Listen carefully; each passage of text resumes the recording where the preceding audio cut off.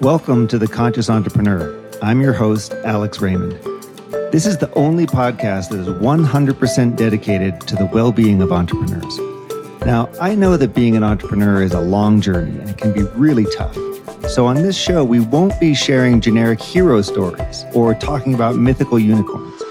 Instead, we'll get straight to the heart of what matters most, giving you tools and resources to grow, thrive, and succeed as an entrepreneur. Every week, I'll be speaking with incredible founders, CEOs, coaches, and authors to help you be more resilient and inspired as you build the business of your dreams. When it comes to entrepreneurship, nothing is as important as recruiting and keeping your team.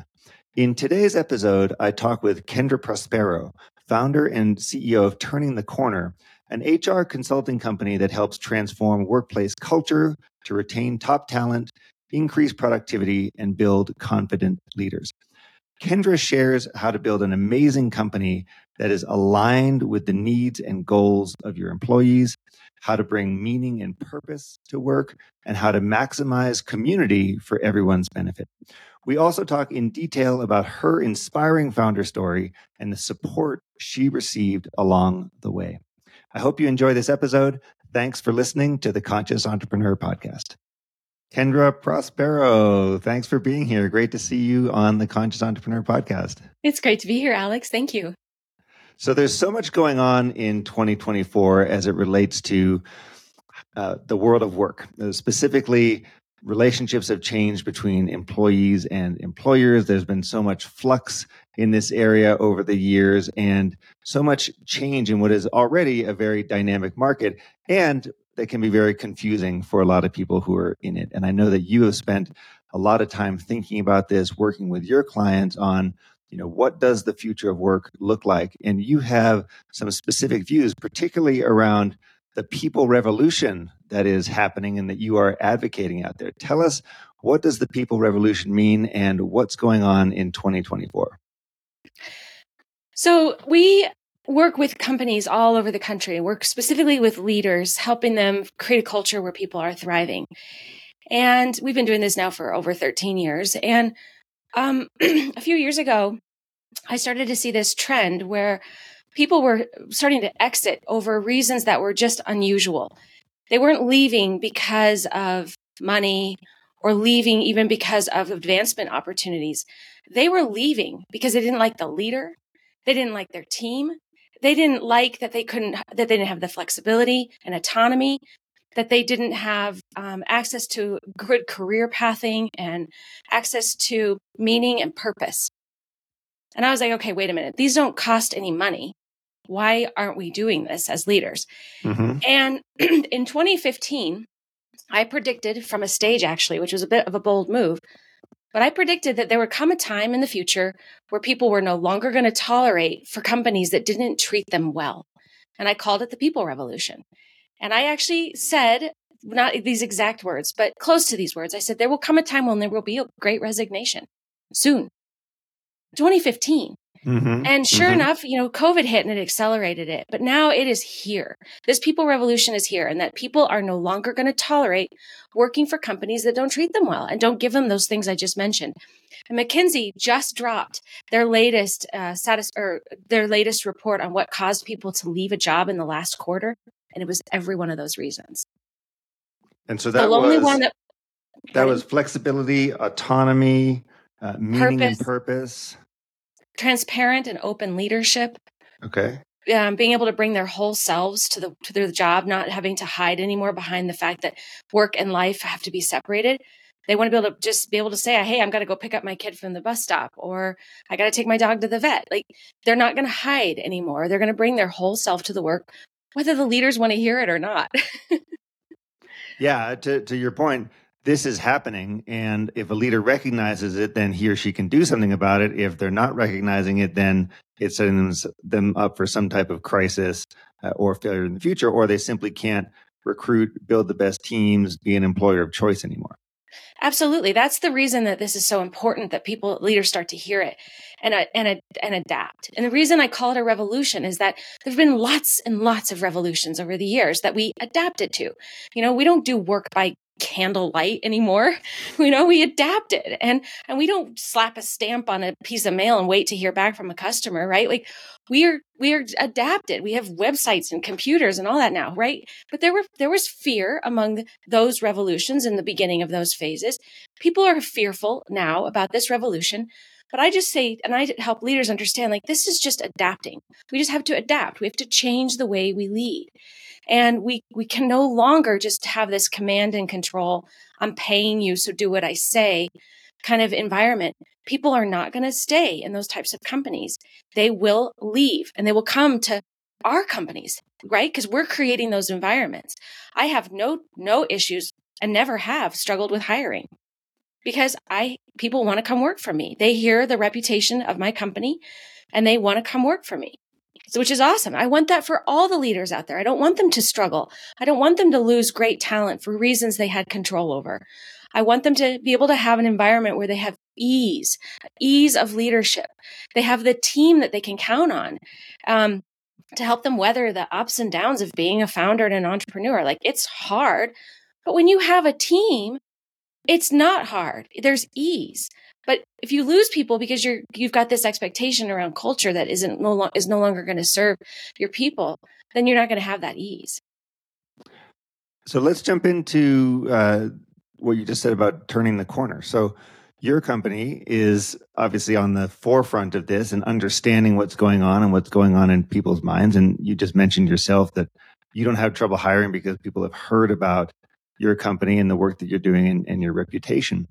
What are the specific things that you as the leader, you as the founder of this company are doing to enhance the culture, to make sure that people feel seen, respected, that their mission and values align with what you're doing, and all those other elements that you just mentioned? What are you doing really specifically and tactically to make sure that comes to light?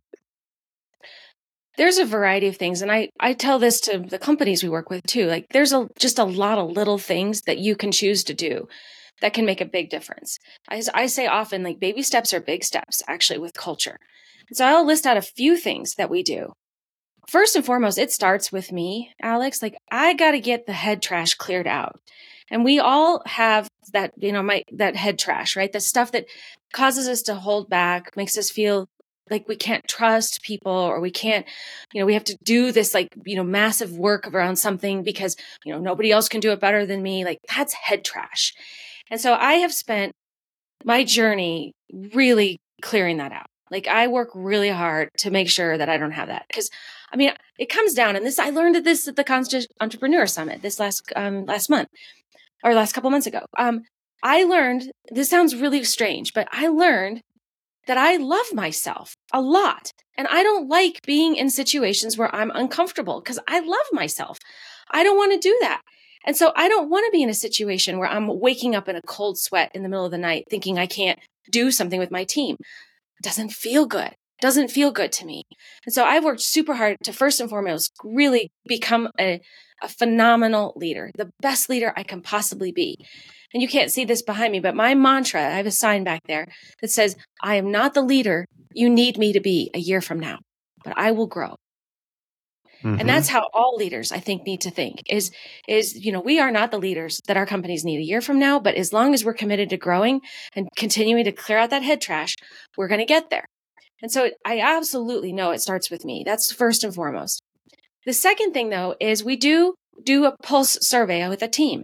And it comes in a variety of formats. One, it's consistent one-on-ones, having conversations with our staff to say, how are you feeling? What do you need? What keeps you here? What makes you think you might leave? We call them stay interviews. It's kind of become more of a mainstream term now, but we're pretty deliberate about that. And, for myself and my leadership team, we're really keeping our finger on the pulse about how people are feeling. And then we address it. So last year, we ended up doing a pretty big employee engagement survey, and out of it realized, even me, the work I do every day, there was opportunity for growth, for sure. We needed a better onboarding plan. And so we spent the entire 2023 really building out this pretty amazing onboarding program to address that. Great. Okay, so the team sees that we're acting on it, right? That's really important. So that's another thing that's important, those stay interviews and then actually taking action on it. Mm-hmm. And then another thing we do is, and this is something that, I mean, good Lord, I get pushback on, but not from my team, just from other leaders who are like, I don't think so. But we do what we call flexibilize, which means nothing is stuck in stone. Nothing is cast in concrete at all. We flexibilize. So for example, I have a very diverse team. I have representation from both male and female, from all different age groups, from different backgrounds, different marital statuses, veteran status, disability, you name it. Like that to me is the definition of diversity, different races, different religious backgrounds, all of it. And what that does is it causes me, first of all, to have to really stay flexibilized. By the way, I know that's not a real word, but I made it up and I did buy the domain name just in case. It's a great word. It's a great word. And I'm sure it'll make a great .com someday for when you write a book. But so for example, so I have a couple baby boomers on my team. Baby boomers don't really need our healthcare benefits, right? They're on Medicare and it's awesome. And so they're like, well, I mean, thanks for offering benefits, but I don't need that. I want more vacation time. Okay, why not? Right? Why can't I say that total comp is salary plus vacation plus for benefits plus medical, healthcare benefits, all that to add up to total comp. And then I can play with what's in the middle there. Fair and equal don't have to come together the same when it comes to creating, your culture. So give the baby boomers more vacation in lieu of the medical benefits. Now, our Gen Xers, they're right now in the thick of kind of the sandwich generation. So they need a lot of benefits. And not as much necessarily like vacation time over the length of time, but what they really need is flexible schedules, right? They're dealing with parents and kids and right? So why does a 40-hour work week have to be Monday through Friday, 8 to 5? Why? I don't think it needs to be. Like I get bursts of energy sometimes on Sunday morning. I'm going to work on Sunday morning. If my staff gets that same burst of energy and wants to do that, why do I care when they're doing the work, right? I sometimes get bursts of energy at 3 a.m. It's probably not very good for my mental health, but right? And so they need a more flexible schedule. Now our Zoomers, our Gen Z, who are new into the workforce, they need help. They don't need a 401k. They need help paying off their college debt. Unless they're in a situation where they're pretty privileged and they're actually able, they maybe don't have that college debt. Cash is the most important thing right now. Not necessarily thinking and playing the long game on retirement. Why does it have to be so rigid that, you offer a 401k plan with a 3% match and that's what you're going to get? Why? Like total comp can be different. And so it's like and so that's just an example, like a benefits example of flexible time, flexible pay, flexible benefits. But like I am constantly doing that in my culture to keep up with the trends and not saying like it has to always be this way. And I think that's another really important thing for helping leaders address this people revolution is not staying rigid. Like what COVID taught us overnight that our rigid policies around being in office were no longer going to serve us. Now, we could have gotten ahead of that many, many years ahead of that if leaders had been more open to flexible work earlier. Right. By the way, I've been running Turning the Corner since 2011. And from day one, we've had a completely flexible environment. And I've played with all of it. And so we were like, when COVID hit, we're like, okay, no problem. I mean, it didn't change a thing for us. Mm-hmm. Well, it sounds like what you're doing is meeting people where they are and where they want to be.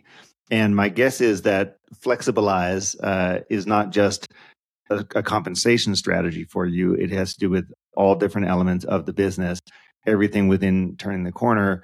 And it sounds to me very agile, very responsive to what's going on. I also want to point out it takes a lot of guts to do this because there's no playbook for it. So you are presumably writing the playbook for yourself, having to stretch yourself in terms of where you're going and be very clear on your vision. What did you learn about yourself as an entrepreneur as you've been setting up the company, as you've gone through all this, as you've gone through those shifts? You mentioned you've been running Turning the Corner since 2011. What have you learned about yourself as it relates to building this company, setting the culture, and being the leader that you need to be next year? It's been such a journey. I mean, I've definitely learned that, through the School of Hard Knocks, I now know finances inside and out, So that's a fundamental one. I mean, whenever businesses are struggling with a cash flow crunch or struggling with profitability, I get it. Like we've been there and we've luckily solved it. So, but that was really, really stressful when you don't have that cash in the bank and you don't have the cash flow, man. You want to talk about sleepless nights, right? No real entrepreneur has not had a cash flow crunch. Like we've all been there and it's super stressful and it's super hard. And there's ways to get in front of it, which I'm glad. And so that's been a very big transformation for me. It's just really getting clear on all that. Because my background, Alex, I was a software engineer for IBM. Like I didn't know anything about running a business. And so that was, some very first, key lessons. But I think one of the most important things that I've learned about myself is to recognize a couple of things. Like when you're an entrepreneur, you are always, always, always, always, always on a roller coaster. It will be up and it will be down and it will be up and it will be down. You're never going to get off of it unless you go get a regular job. Like you will always be on this roller coaster. And the minute I just accepted that, I felt peace because it's like, okay, some days are going to be great and some days are just going to be awful. All right. The other thing I think I learned, which is inevitable, is there will always be some spoilage. You will always have some customers who are unhappy. You will always have some staff that leaves you and you didn't want them to go. That's just inevitable. And it's so much easier to just embrace it. Now, you don't want a lot of it. Obviously, you wouldn't survive if there's a lot, but there's always going to be a little bit. And if you just accept that, then it changes your perspective. And so for me, one of the things that's really been so amazing, oh my gosh, and I think you'll love this, but I used to not really think, I used to think of business more as like it's a thing what people go to. I never ever have said we're a family. Like, I'm sorry, but that's BS. You're not family, right? But what it is a community. And what it made me really realize this was actually a couple of years ago. So here in Colorado, for the folks that are national or international listeners, we had a terrible fire in our area at the end of 2022, where in just like a regular neighborhood with like Costco and Target nearby, not even near the mountains, 1,000 houses burned to the ground. And one of the homes that burned to the ground was of one of my former employees, somebody who we parted ways, on an amicably, but we weren't together anymore. But we were still in community together. And when I found out that her house burned down, I called her and I said, what do you need? She said, I need cash and I need a place to live. I was like, all right, I'm going to help you. And so at the time, there were all these lists floating around of people who had houses for rent and all that. Well, first thing we did is we set up a GoFundMe account for her. We blasted it to our newsletter. We have a pretty big newsletter, like 25,000 people on our newsletter. And Alex, you know who funded this? Our customers. Wow. Our customers funded it. People who had worked with her in the past. And I was like, what? Holy Amazing. cow. And the second amazing thing was that as I'm going down this list of trying to find a house for her, I leave a message for people. And then finally, this one guy calls me back and he says, I have a house, but I wanted to give it to the right family. I'm like, well, let me tell you about her. And I told her the story I just told you. And he said, well, what do you do? And I was like, I don't know. This isn't about me, right? I'm like, well, I help make sure everybody loves their job. Something really simple. And he said, oh, wait a minute. Is this Kendra Prospero? What? And I was like, what? Yes, it is. And he goes, with Turning the Corner? And I said, yeah. He goes, I called you guys last week to help me with my resume. And I was like, holy cow. Community, right? I've never thought of Turning the Corner as a community until that moment. But when that dawned on me and I saw like how she's not working for me anymore, but we're still in community. I don't even remember this guy. I probably was one that talked to him, but we're in community, right? And so it changes. That's another big lesson I learned was like, okay, so when someone leaves me, I can just be so happy for them because they're still in my community. When I run into any of my former employees, some people even I've fired, it is the warmest welcome on both sides because we're still in community together. And I just think that that's like the next big wave of leadership too, is like, don't think of this as that you want people to stay with you forever and ever and ever, because they're not. It's a job. It's a stepping stone in their life. But we just wanted to be a really long stepping stone, like a bridge, right? We want them to be with us a long time, but because the turnover is extremely expensive. But to think of them as like they're exiting out, like everyone that has left, quit voluntarily in the last couple of years, have moved on to bigger and better jobs I could never have offered them. How amazing is that? That my company created these executives great. Or that what they learned created them to be ready for being an executive. I'm so happy for all my former team. So I would say those are some of my biggest lessons is that, just that, the roller coaster ride, the spoilage is just inevitable. And that, we're still in community. It's a community. And how can we serve a community? That word is so powerful. It's so prescient and so meaningful for people. The word community. It's a big part of what we do at Conscious Entrepreneur is try to create that and foster it. I just want to react to a couple things when you talk about the roller coaster of entrepreneurship. That's very much true, and it's essentially what we sign up for. A lot of people don't realize it's part of what we're signing up for because we think that everything's going to be up and to the right in perpetuity, and it turns out no. The process of building a business has lots of ups and downs, and one of the ways that I always think about this is being an entrepreneur, for me at least, is not a job, so to speak, as much as it is an identity. And it's an identity to be creative, so to put in creative energy. It's an identity to be able to pursue freedom. It's an identity to be able to work on big, complicated problems. So to me, that's how I tap into that, especially when the ups and downs are hitting. As it relates to the concept of spoilage, spoilage, I think is a term for like when groceries are bad and they have to throw them out and then put new ones in there. And of course, there's always going to be stuff that's happening that's not great or things that we don't necessarily think that we want. And I used to react to those very strongly, right? I'd have a very strong emotional reaction, like, "Oh, damn, something's happening," and get all worked up and lose energy and lose sleep over it. And what I try to do now is instead use these as moments to remember what can I control and what can't I control.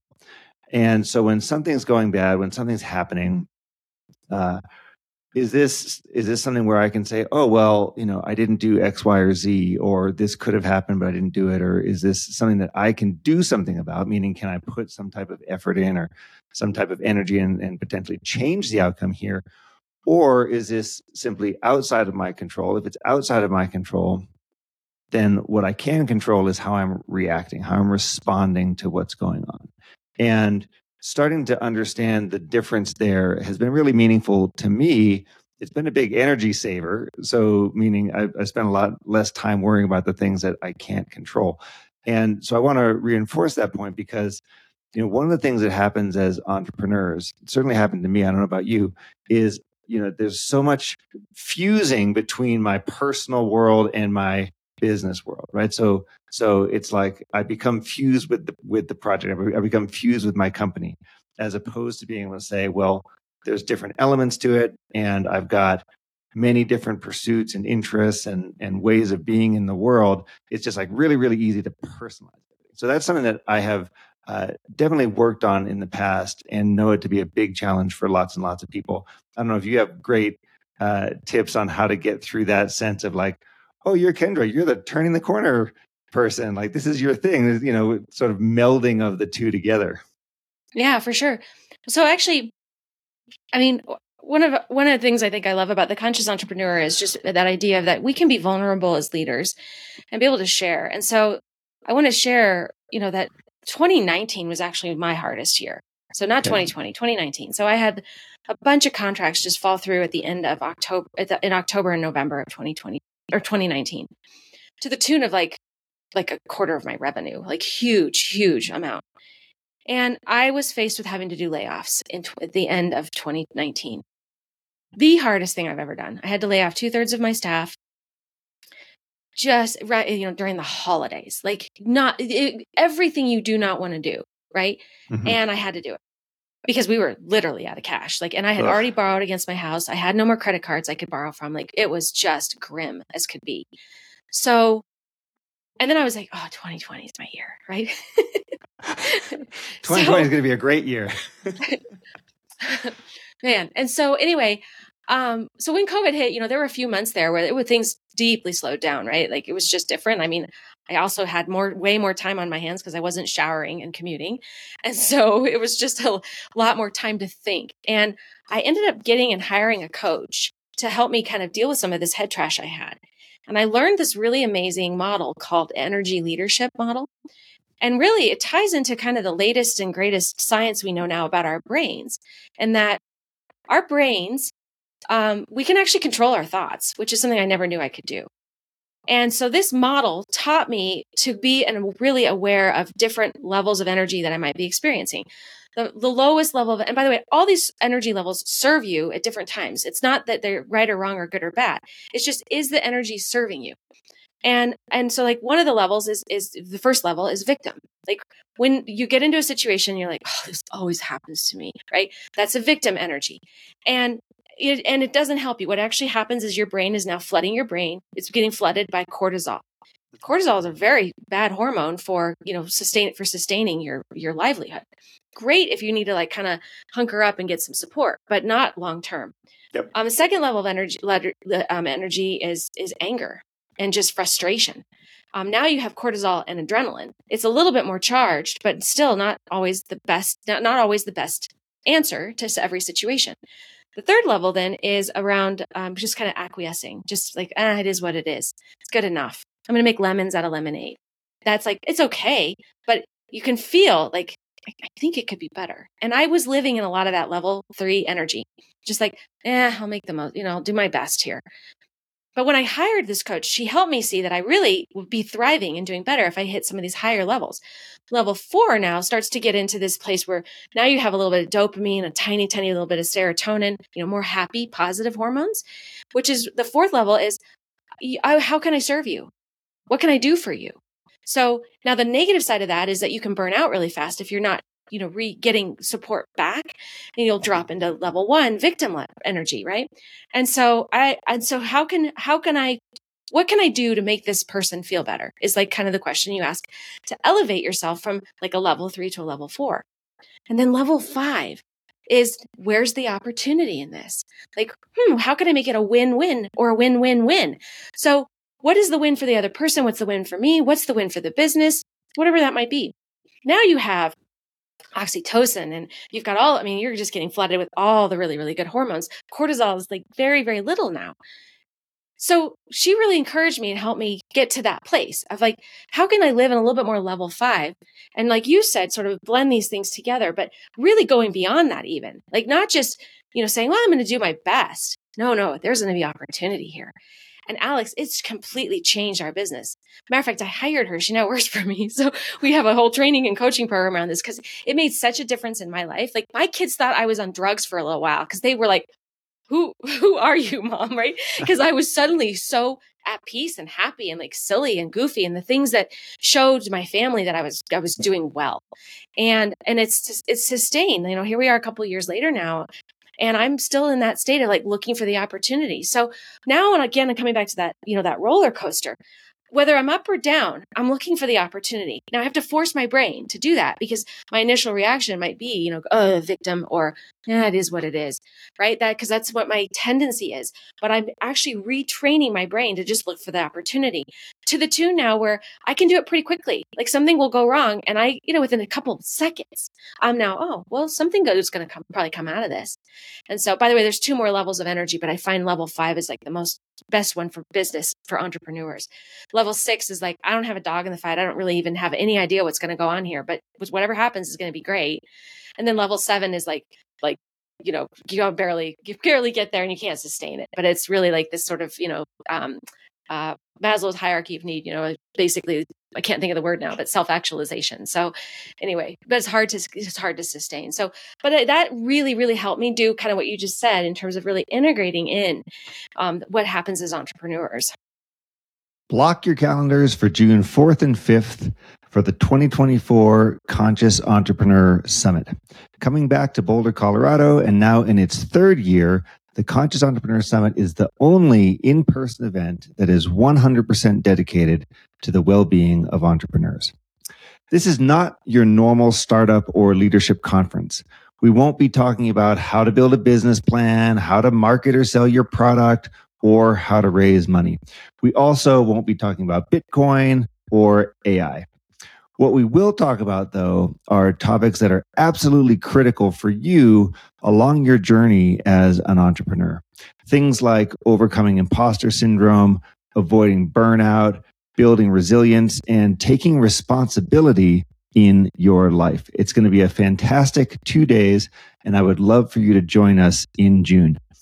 Check out our website, which is consciousentrepreneur.us, for more information. This is so cool because one of the things that I talk about a lot is if you change your inner landscape, your outer landscape will change to reflect that. Now, it's easy to say and it's hard to do. And as you just pointed out, it takes a lot of work. You might need a coach. You might need other therapies or support or modalities or what have you. You need to change the default mode that you're operating with. At least that's been the case for me. But what you're talking about here is becoming more aware of your thoughts, your default behaviors, your kind of automatic, go-to places. And you identified, well, hey, I might be doing this from a point of acquiescing to something, or I might be stuck in victim mentality and, woe is me and isn't life hard and this always happens to me. Those are the kind of the stories that exist in victim mentality. The world is against me. And the progression sounds like a tool I'm familiar with, which is the Map of Consciousness by David Hawkins, where he talks about different energies and how those manifest in the world. But what you're really talking about here is how quickly can you understand what's happening, label what's happening, and then make a shift or a change of some kind. Because it may not be automatic, especially at the beginning. Right? My default could be I'm stuck here. Oh, woe is me. Or my default might be I get angry, for example, or something like that. But what you've learned, and I want to hear more about how you implement this on a day-to-day basis, is to notice, to label, and then to shift. Is that, at least that's what I'm hearing you say. Is that the process, or how do you actually do this on a day-to-day basis? Like, let's say you get a phone call, something terrible happened, some upset customer or somebody's threatening to leave the team or whatever it is. How do you then go through that process when something's happening, like in the moment? So we call it the T model, TEA, like the tea that you drink, but it's thoughts, emotions, actions is how I think about it. So you can't really control, you can't necessarily stop the thought, but what you can do is you can intercept it and flip it on its side a little bit. So I'm super conscious now of those 7 levels, right? Like what is my first reaction to whatever this thing is that just happened? Again, like none of them are right or wrong or good or bad. We call it like a lens. Like right now, I might put on readers, right? But I don't need readers right now because I'm not in that situation of reading. I wouldn't make sense to put sunglasses on right now, right? Because it's just would be weird, right? But they're not right or wrong. It's just what's the situation and is it serving you? And so, because there's a time and a place to be a victim, there's for sure, like the advantage of being a victim is that you get help. People want to rally around you. When you're grieving, when you're going through something super tough, when you're struggling, like that's what you need. It's just, is it all the time? Because it's not, you don't need it all the time. And so, I'm just aware. So like, especially when something goes good or bad, like I just check in. I'm like, oh, look, okay. My first reaction to that is crap. Here we go again. This always, oh, wait. Okay. Thought, okay. No, how can I turn this into a win-win is the first question I ask myself. And I can go from 1 to 5 like that with that question. How can I turn this into the win-win? Or what's the opportunity here? This last summer I had, one of those really awful things happen as leaders, which is I had one of my very best, most favorite employees tell me that he was leaving. Out of the blue, I had no say in the matter. Like I'm the kind of leader that loves to help people grow into their next role. I've helped so many people like take a path out of TTC. And he just out of the blue told me he was leaving. And Alex, I was just like devastated for a while. But I got my mind going, okay, there's going to be an opportunity here. Like I know that there's an opportunity here. And sure enough, it has turned out to be one of the best things that could have happened to us. I mean, I think this 2024 is going to be the best year we've ever had because once he left, it opened up and it freed me to start seeing like all the holes and the things he'd been doing that we can improve on. And I think now, I mean, the entire team, we're all so excited for 2024 because he left, honestly. And do I miss him? Yes, absolutely. But we're still in community together. But it was really, really hard. And when he first told me, I mean, honestly, I cried. Like I was bawling my eyes out because I was going to miss him so much because he's my friend also. And, but I could say like, there's going to be an opportunity here somewhere. So that's what I would encourage you is like when you're experiencing an emotion and you can say, is this appropriate right now? No. Ask these questions. Say, how can I at least make the most of this situation? That's level 3. How can I serve the other person? That's level 4. How can I make this a win-win? That's level 5. Those are the 3 questions you can immediately ask yourself to elevate you. But it takes a little bit of time because the brain, what we know now about the brain, just in the last few years, because of all the functional MRIs and just all the science has come out, the brain is very malleable. It is not fixed. We do not need to have a fixed mindset. A growth mindset is actually what our brain really wants. But so the first time you do it, you create this little tiny neural pathway between your amygdala, which is your reptile brain, to your prefrontal cortex, which is your thinking brain.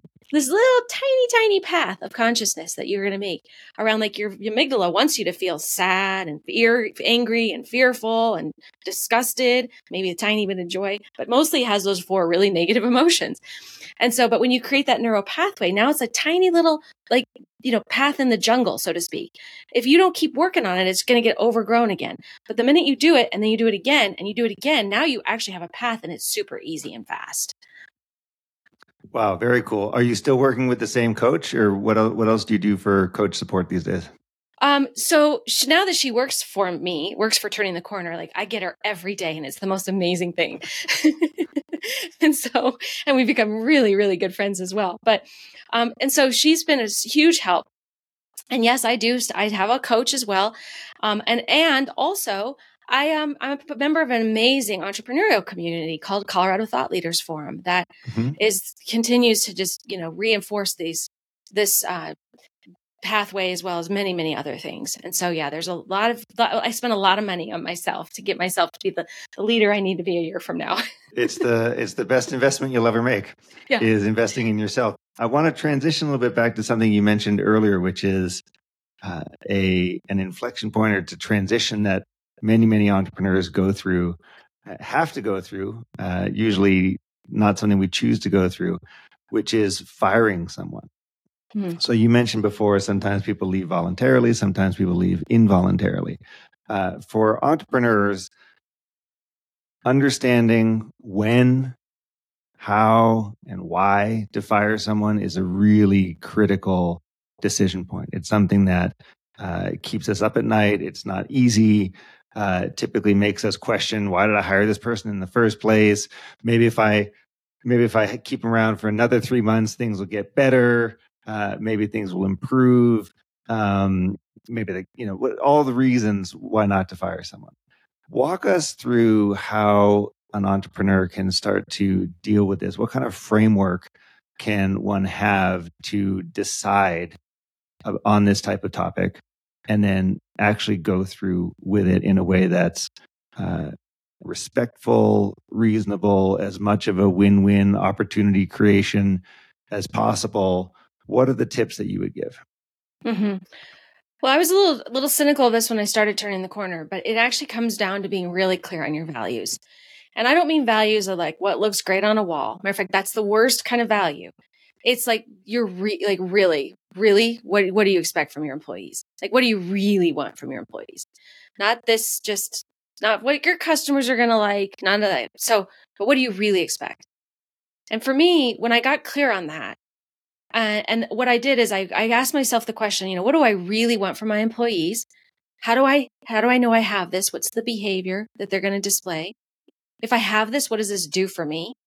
And how does it make me feel? And it's messy. It's a messy paragraph, but usually there's like 4, 5, 6 things that are really critical to you as a leader.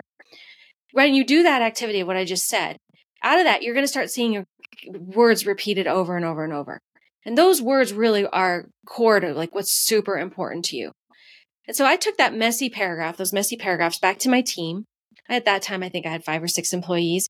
And I said, all right, I want to get clearer on our values because I want to be able to hire for them and fire for them and manage and train and govern, promote, compensate, all those other things. And so we took that messy paragraph and they helped now co-create. So there's a little bit more buy-in, helped us co-create what the thing is that we really talk about as our values. And oh my gosh, Alex, once we got to those top 6 things, we are hiring and firing against them. And it makes it so tough decisions they're not tough. It's easy. You can look, every employee I have lost, voluntarily or involuntarily, I can tie back to a value that was not being met. And so like one of our values is results beyond expectations. And like I've had to let people go because they weren't seeing that those results need to happen, like results for the customer, results for the team. Another one of our values is no jerks. And so I've had to let people go because they were acting like a jerk. Customers as well. Another value of ours is we love our jobs and it's contagious. Well, people who've left me, they've left because they've reached that point where like they don't love it anymore. My whole brand is around loving your job. Like, of course you got to love your job at turning the corner. And so, and so it's like the guy I told you about earlier that I left during in the summer, like he reached a point where it wasn't exciting for him anymore. Okay. I don't want him on the team if that's the case, really. Another one of our values is family first. What that means is like, there's a ton of flexibility. Like, I mean, right now I have no idea where anybody is on my team. And I don't care. I'm totally fine with it. Flexibility, right? We talked about that earlier. And so one of the gals that joined us over the summer, in the spring, we hired her. We went through the whole process. Well, thought we had a really good hire. Well, day one, she's like, so what do I do at 8 a.m.? And I'm like, I don't know. Eat, shower. I mean, I don't know. She's like, what do you do? What do I do at 9? And I'm like, oh, you need that level of structure. Okay. That's not who we are. We're not, I don't even know how to do that for people.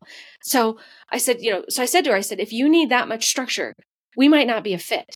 And I said, but if you think you can live with that, you can create that calendar for yourself. We'd love to still have you on the team. Sure enough, the next day she called me. She's like, I don't think I'm a fit. She opted out. 2 days she lasted, right? Do you know how expensive that was for me? Didn't cost me anything, $80, right? What if I had hung on to her for months? Oh, I was paying her over $100,000 a year. Like $25,000 I could have wasted in trying to coach her to not need structure. Doesn't make sense, right? And so I think for entrepreneurs, like getting clear on like, what do you really expect and get real with it. Do not make up this BS around integrity is one of our values. Is it? Because if it is, then you'll be really clear on if you've got behavior that's got integrity with it or not. So, I'd question those, like, those values that just look, again, great on a wall. But, and then you want to hire for it and fire for it. Now we have really curated questions we ask to make sure people are aligning with the values. And that's asked in every interview. And we're refining it. Obviously, we missed it with this gal that came in the spring. But you don't want to hang on to people that aren't aligning with your values because, as I mentioned at the very beginning, like one of the most important things people need right now in a company culture is real, authentic leaders. And so when you get real around your values and you hire for them, they know what to expect. But if you're not real with that and you hire them for something and you're actually acting differently, they're going to exit out or they're going to be a pain in the butt to manage. And so once you get to the point where you realize, okay, I've got to fire this person, coach me through the conversation. How does that go? So ideally you would have, there'd be some history here and some time where you would be making sure you really have done all you can. So first and foremost, you want to make sure you have really thoroughly trained someone and you've given them all that they need in terms of onboarding them and making sure they're set up for success. If you feel like you have done all that and they're still not performing or they're still not fitting, I would say to them, hey, I've noticed that this particular thing is not, you're not doing it the way that we really need you to do it. For example, is this something you feel like you can modify and you can change? Can you be better at this? Because if you can, then that's awesome. But if you can't, I'm not sure we're a fit for each other. So can we kind of monitor this over the next week or 2 weeks and see how it feels for you? You really become conscious of it. I'm here to help coach and guide you for the next 2 weeks. And then if in 2 weeks we decide that it isn't, there's not progress being made, I will help you figure out what's next for you. So that would be one approach to the conversation. Now that's with somebody who you think is actually coachable and trainable. If you see that there's an absolute misalignment of values, like in the case of my gal that was here in the spring, like there was nothing I could do to create more structure for her. And she needed that. Like it became clear to her that that's a really important thing. It made so much sense to say, I will never be able to give you the structure that you need. I'm not sure we're the fit for you. I'm the right fit. I'm afraid you're going to be miserable here. Right? It's such a more gentle conversation than you're out of here. I fire you, right? Like I just knew I wasn't a fit. And so she opted out. And so that's another approach. It's just being really honest about the situation and being able to say, like, I don't know if we're a fit for each other, but what do you think? And so, but the worst thing you can do is yell and scream and be mad and, go into victimhood and all that stuff like that. You've just lost your dignity when you've done that as a leader. And if you've made someone else feel like crap, you've lost your dignity. Mm. Yeah, exactly. Is there any different approach if instead of firing one individual, you're having to, you mentioned before, sometimes in the ups and downs of entrepreneur world, you got to contract and maybe let go of some portion of the team. If you're going through that process, is there any difference in approach or communication? Oh, sure. Yeah, layoffs are the worst. I mean, I think I do not do it in a group setting. Oh my gosh, the things we see right now in the media, doing mass exits over, or mass layoffs over the phone or over Zoom. Oh my gosh, give me a break. You call people and you say, "I'm so sorry that I have to have this conversation with you.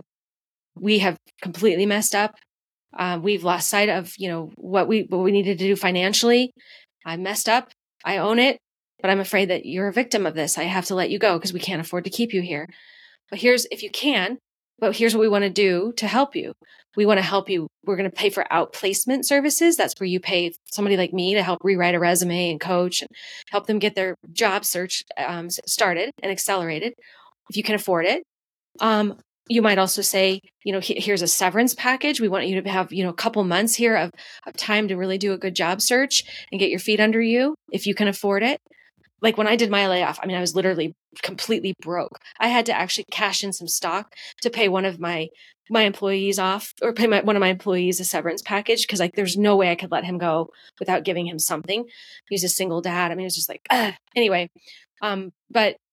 So if you can, severance packages and an outplacement package are wonderful, and having a lot of dignity and grace at the end here, because your alumni of your company, the people that have left your company, are someday might be an employee again. Like, you're still in community with them. Treat them well.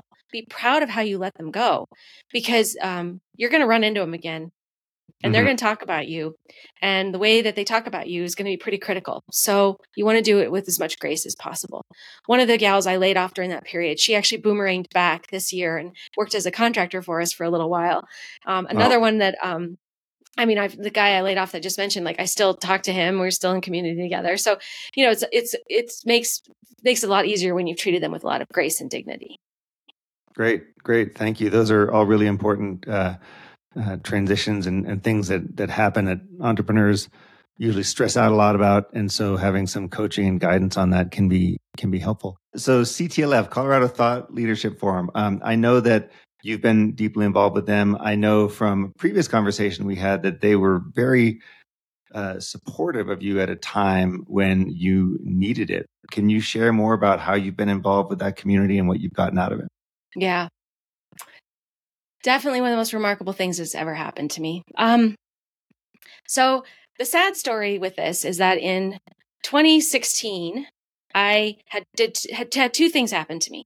The beginning of the year was our 5-year anniversary. And I don't know about you, but most entrepreneurs think 5 years is like the big threshold. And so I thought I made it 5 years. Like, now, we're here. And I made a bunch of really risky, stupid decisions. So at the beginning of the year, I hired a couple people we really couldn't afford, just thinking like, it'll be fine. I moved us into an office with a 5-year term that we really couldn't afford, and a couple other things like that. And anyway, by April of that year, like, I was looking at our cash flow projection and I was like, oh crap, we're going to be out of money here. And so I cash flow crunch, right? And so I started hustling like crazy to just bring business in. So I do a lot of speaking, and I was get on any stage I could get on to try to drum up leads. And then in July of that year, I found my only brother dead of a heroin overdose. Oh. Life, right? And suddenly I was like, oh, I had, obviously, like, he was my best friend, like, it was awful. Oh, and wow. So I had to leave, right? I had to leave the business. And I remember having a thought, like, I'm going to lose my business, and I lost my brother. Wham. But my team said, no, go grieve. I think we're okay. And I started started basically just grieving. And I did not come back for 6 months. But when I walked back in the door, they were like, are you ready to hustle? Because we're out of leads. And I was like, yeah, I think I can start hustling. Well, in the meantime, I had joined this group, Colorado Thought Leaders Forum. And you pay to play. So I was supposed to write a $10,000 check to be on part of this group. Well, at this point, I'm like, I can't spend any money. Like, we're broke. I got to hustle, got to, focus all my energies. And so I went to the leadership team at CTLF and I said, I have to resign from the board. I can't write my check. And she said to me, well, what do you need? And I said, I don't know. Like, what do you even mean? Like, I need cash. And she said, all right, what are you doing on Tuesday or whatever? And I said, whatever you want me to do. And Alex, she and 7 other CEOs showed up at my office and sat down and said, how can we serve you? Wow. And I said, I need leads. I need leads. And they started throwing leads at me. By the end of the day, I had 35 leads, hot leads. I mean, 2017 ended up being one of our best years because this community rallied around me. I was strangers to every one of them. I had never even met most of them. One guy even paid to have my sales guy trained. He paid for it, wrote a check to a sales training. I mean, who does that, right? Amazing. It was unbelievable. Unbelievable. And that community, what I've seen now, I mean, I'm all in with this. Like, I'll do anything for CTLF. Matter of fact, the guy who kind of started it, I joke with him that I owe him a cornea, a lung, or a kidney. Just one, hopefully, but I'll do anything for them. Well, they were there for you in this time of grief. So you had this terrible tragedy happen to you. You took time out to look after yourself. You were not involved in the business. You come back to the business. The team is there and ready to support you, but leads have dried up and there's nothing there. This is a great example of a local group of talented and spirited entrepreneurs rallying around one of their own to say, how do we get you through this? That's such a tremendous gift that they gave you. Yeah. Oh, it was amazing. Absolutely amazing. And so, and that's how this community has been there now. We've been there for each other now all these years. So when COVID hit, a couple of the CEOs that are a part of the board, one is in catering, the other one's in events, conferences. Of course, when COVID hit, everything dried up like that overnight. We rallied around them. How can we serve you? Let's start brainstorming. Let's figure this out. I mean, and when we started hearing rumors about the PPP loans, we all had different bankers and we're going to the bankers. What do we need to get ready for? I mean, we were all so ready for the PPP that every one of us, when the PPP money opened up on Sunday of that, of April or whatever, we all had our money by Thursday because every one of us had pre-established banking relationships, but we were rallying around each other and every one of those companies survived and are thriving. Actually, it's amazing. I mean, the catering company is just kicking butt and same with the AV company. They weathered it. And if you ask them, those leaders, they'll say it was a big reason why it was because of the CTLF community just being there for them and helping them weather this. Wow, that's a really powerful example. And we were really excited to work with CTLF at Conscious Entrepreneur, and so hope to do so in their new configuration as well. So really appreciate that group. Let me ask you about a little bit go deeper into your background. So you were a software engineer at IBM, and then you were at Ricoh. What was going on in your life that you said, I'm going to leave, big, fancy, cushy corporate roles and go do something on my own? What was that transition like? How did you get to the point where you realized that you wanted to make that change? How did it go in your internal and external world? Meaning, what were people's reactions to you? Walk us through that story. Well, it turns out that I've actually been really curious about the work people do and why since I was a little girl. My parents told me a story about how, and I have a vague memory of it too, of how I would walk up to all the grownups in their lives, and I was always asking them, what do you do? Why do you do it? I created a lot of very uncomfortable situations because my dad was a leader, and I often was talking with his colleagues, and I'm like, "Do you love your job?" And they're like, "No, kid, I don't love your job, but don't tell your dad," right? And it was and so when I it was a kind of a crooked journey to how I got to computer information systems, but I was spent most of my childhood actually on the stage, performing. I'm a classically trained pianist, dancing, stage, anything. And I tried to make it on Broadway for a brief period of time and realized I actually am not that talented. And so I ended up at college on a full ride music scholarship. But a couple weeks into the program, I was like, I'm not going to do this. Like, I'm just not that good. Like, let's be real here. And so I wandered around the campus and saw that, what can if I have to pay for this now, like I better learn something I know nothing about so that it's, worth the money. And at the time, computers were really starting to take off. And so I looked at the computer science program and I thought, I don't really know if I want to do that. But then I stumbled on computer information systems, a business degree with a focus on technology. And I thought, yeah, that sounds great. I've never even turned on a computer. Let's do it.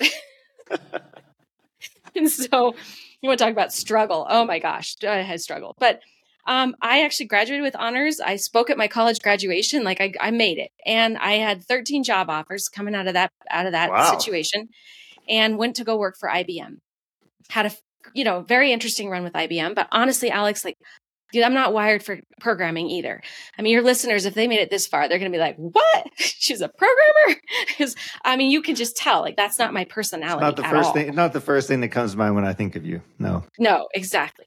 So instead, though, what I would do to kind of make it through my miserable days at IBM is I would engage with people in conversations about their job. What do you like to do? What do you do? Like, what do you think you're great at? Oh, you're really good at that. We should team up and be on a team together and let's go do this crazy thing. And so I just was still drawn into those conversations like I wasn't as a kid.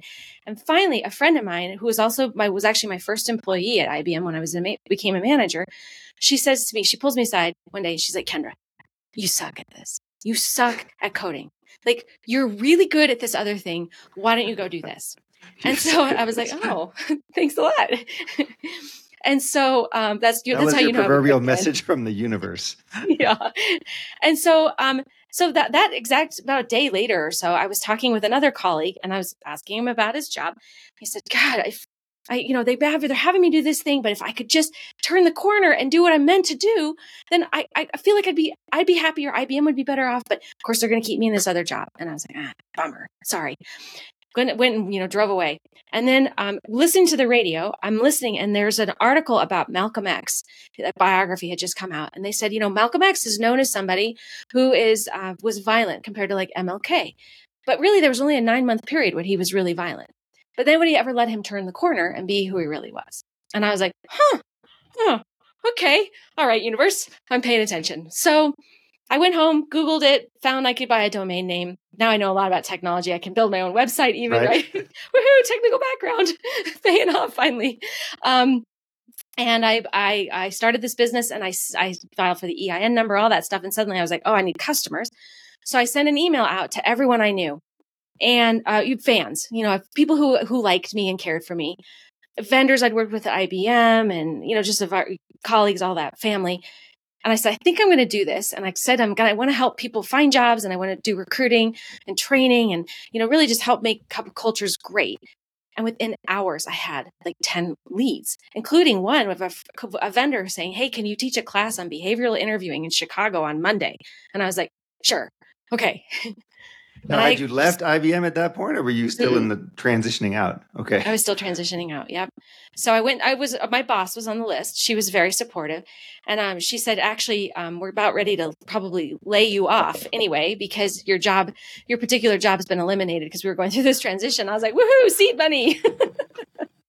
So they offered me a job to manage a marketing team. But by then I had the bug and I was like, okay, I think I can do this. So, yeah. So it was the transition. That was the move. Well, it's really funny that you heard that phrase, turn the corner, and then you went and made it your own. Kendra, as we wrap up here, I've got a series of questions I'd love to get your input on. And the first one is, you talked about the coming to an event of the Conscious Entrepreneur. You came to the Gay Hendricks Unlocking Your Zone of Genius workshop back in November. And you've now had some exposure to the community. What is your definition of a conscious entrepreneur? I think it's kind of clearing out that head trash and being really aware. And just, and working on it. working on it, not letting it just be that this is how it's always going to be. Your mind is malleable. Has that plasticity. We can grow, we can change. Like being and constantly growing and changing is probably what I would say as a conscious entrepreneur. Yeah. Always being willing to reflect on what's happening, do the self-improvement, get rid of the head trash. I love the way you call that head trash. I think it's really appropriate. Very true. Most of these thoughts are trash and just deserve to go in and out. Don't spend any time with them. Totally. Yeah. Now, you mentioned that you had a coach who walked you through the TEA model, the T model.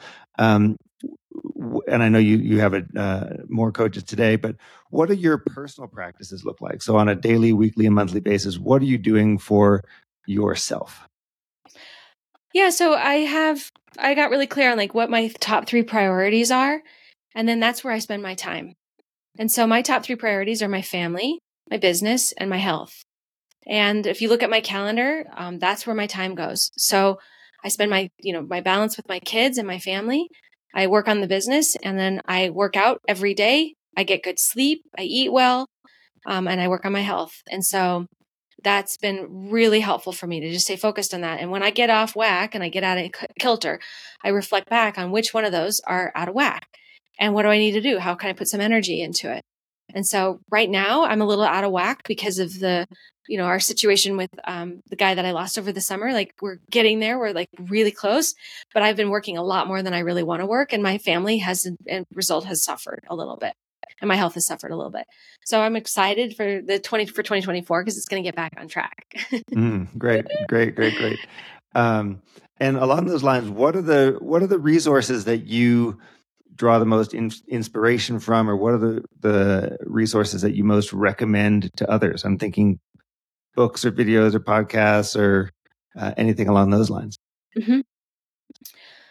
So one of my favorite books I read a lot, or I buy a lot of books and I get about 3/4 of the way through them. Let's be honest. But one book I actually read cover to cover was the Energy Leadership book. It's by Dr. Bruce Schnelder, I think is his last name. I read it cover to cover. I dog-eared almost every page. Like it was phenomenal. So I highly recommend that. And that's the thing we talked about earlier with the 7 levels of energy. In terms of podcasts, I love the Hidden Brain. In terms of the Hidden Brain for kind of just getting the latest and greatest in the neuroscience research and and I always then think about like how that applies to leadership and management and culture, even though oftentimes it's stuff to do with other things, but there's applicability there all the time. And then selfishly, I do really like my podcast too. It's I love those conversations. I just get lost in them. I love your podcast too. We had a great episode together back in September, October. Yeah, exactly. So, yeah. Good. Well, I mean, it's helpful because one of the mistakes that I make, I'll tell you, one of the mistakes that I make is assuming that the answers are all inside of me, and oftentimes I need to stretch and expand and take ideas, inspiration, resources from others in order to up-level myself. So that's why I always ask what resources you recommend. I do wind up buying and reading through most of the books that people are suggesting. So thank you for that. Hey, Kendra Prospero, thanks so much for being here on the Conscious Entrepreneur Podcast. This was a really interesting and powerful conversation around how to orient toward our employees, what to do when times get tough, and how to maintain resilience, leadership, and inspiration throughout the entrepreneurial journey. So I'm so glad that you joined us. Thanks so much for being here. Thank you. It was great fun, Alex. I hope you enjoyed this episode of The Conscious Entrepreneur. If you're ready to go deeper into working on yourself, check out the upcoming events, articles, and resources on our website, which is consciousentrepreneur.us. I'd also really like to thank the team at Hivecast for producing this episode. If you run a podcast and are looking for an awesome full-service production company, make sure to check out Hivecast.